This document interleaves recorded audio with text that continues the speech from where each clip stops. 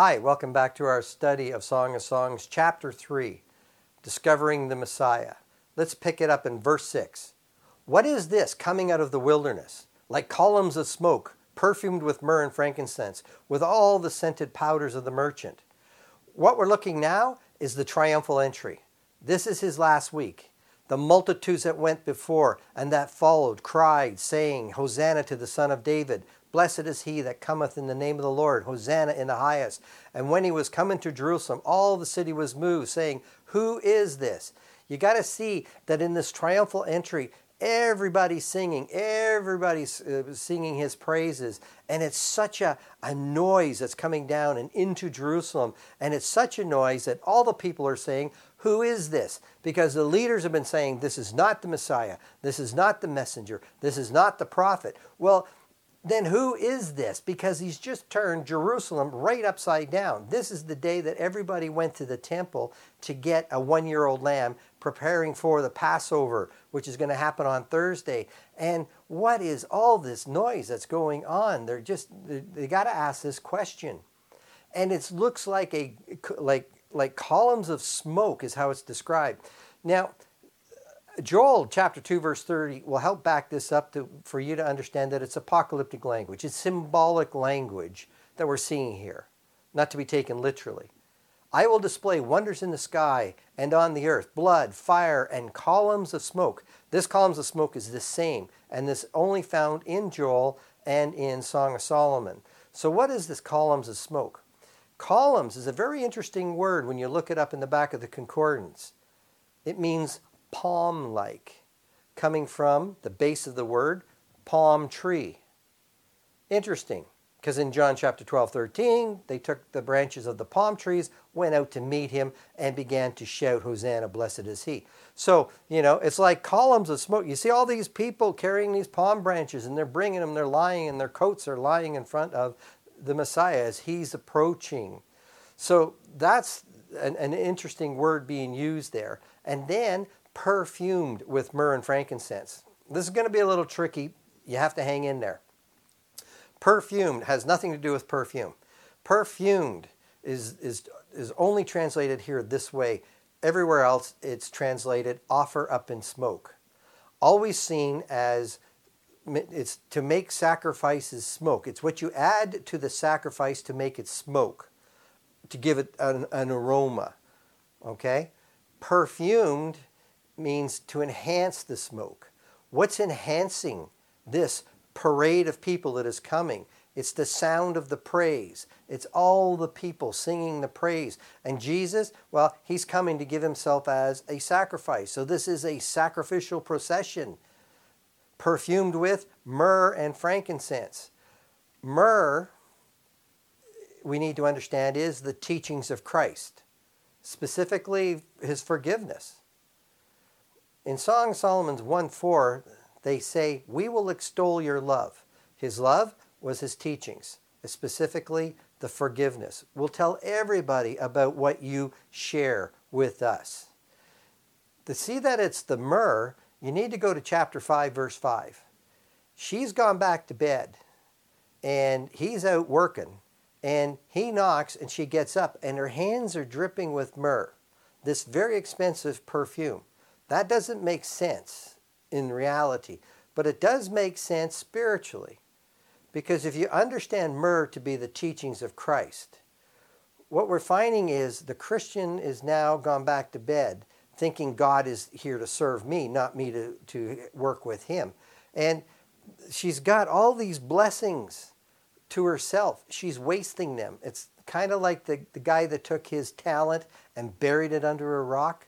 We're wasting our blessings because he's calling her to come out. And when she opens the door, he's gone. So she goes, because he wants us to get out and to share those blessings. And then she describes him in verse 13 of that same chapter. His lips are lilies. From chapter 2, verse 1, we understand she's a lily. The Christians are, he calls lilies. Dripping with myrrh.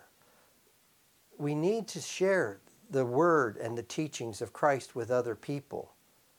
And that's his lips. Our job is to share the truth. And that's what we need to see. So it's this parade that's coming in is enhanced with all these people talking about his teachings. And then the frankincense is answered prayer. Frankincense is always added to sacrifices. You need to understand the people in that time are praying to God to get a healing. There's people with leprosy, there's people with broken bones, there's people that are blind, all kinds. And Jesus is healing everybody. And if they've heard of Jesus, they're talking to God saying, God, can I run into this guy? I want this healing. And in chapter 4, verse 23, speaking of his ministry, Jesus was going throughout all Galilee, teaching in their synagogues and proclaiming the gospel. There's the myrrh. And healing every kind of disease and every kind of sickness among the people. There's the frankincense. Perfumed with myrrh and frankincense. And then one more to help us out is chapter 4, verse 6. I will go my way to the mountain of myrrh and the hill of frankincense. The mount, and he's talking about going to heaven because in chapter 4 we see the ascension. The mountain of myrrh is the teachings, and the hill of frankincense is the miracles, and it's the teachings that are greater than the miracles. In 13:8-10 of 1 Corinthians, love never fails, but if there's gifts of prophecy, they will be done away. If there are tongues, they will cease. If there's knowledge, it will be done away. What's that? That's all the miracles. For we know in part, we prophesy in part, but when the perfect comes, the partial will be done away. What's the perfect? It's the teachings. It's the Word of God. We don't need the miracles. The miracles help bring people, confirm these teachings. So it's scented with it's perfumed with the myrrh and frankincense. And this one's kind of weird, with all the scented powders of the merchant. If you look this word up, it simply translates dust. So to make it look good, they add the word scented. Well, if you think about it, scented dust would be what? Cheap, fake. They're just adding a little aroma to all this dust, and then they're selling it as a powder, right? Myrrh and frankincense, they're the real deal, is what they are. This scented powder, it's cheap. And it's the powders of the merchant.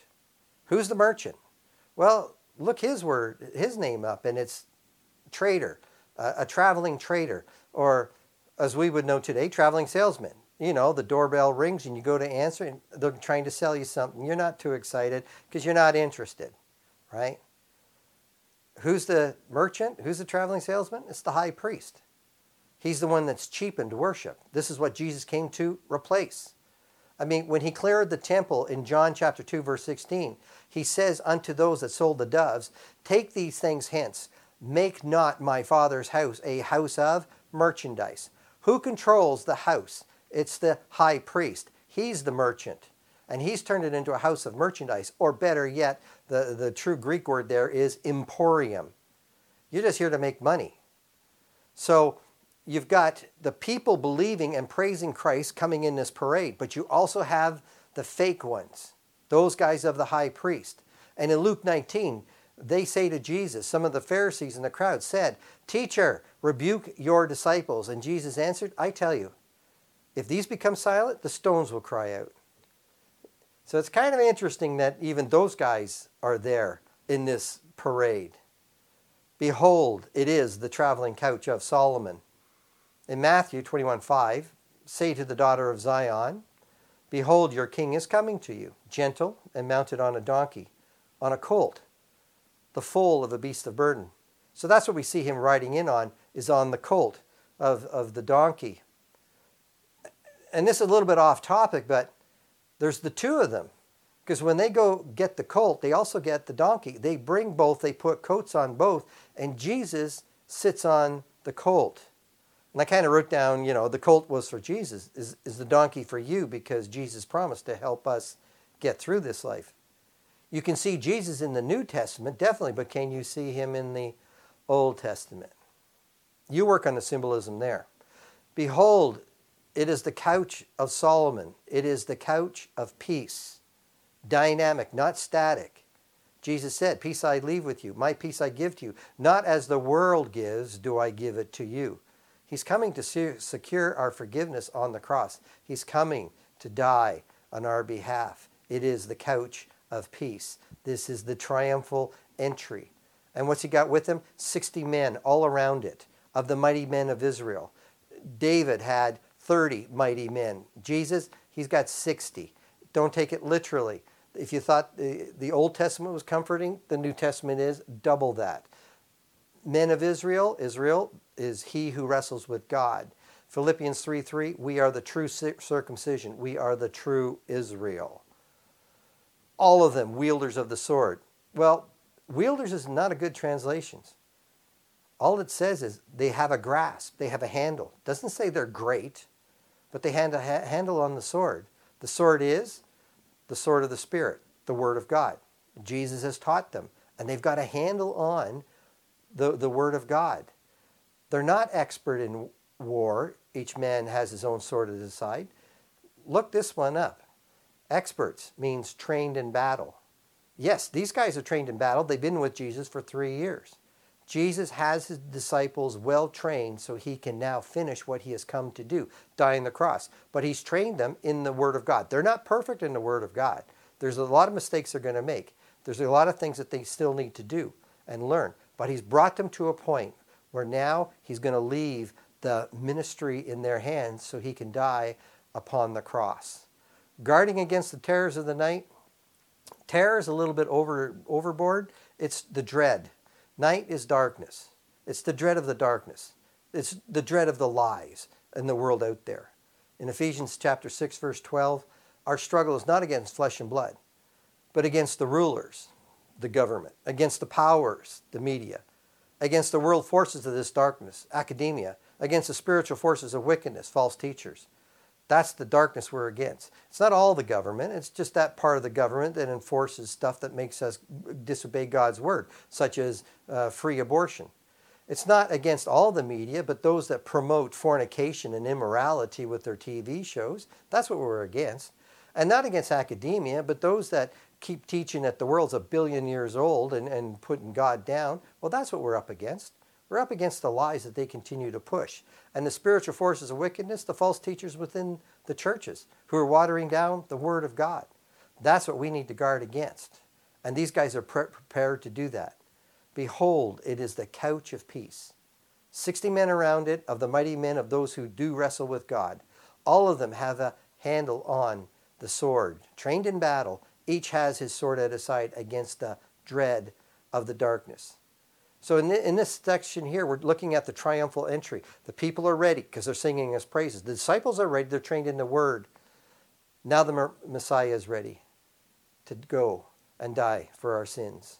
And that's how we're going to see the chapter end. Come back and pick it up. Thank you.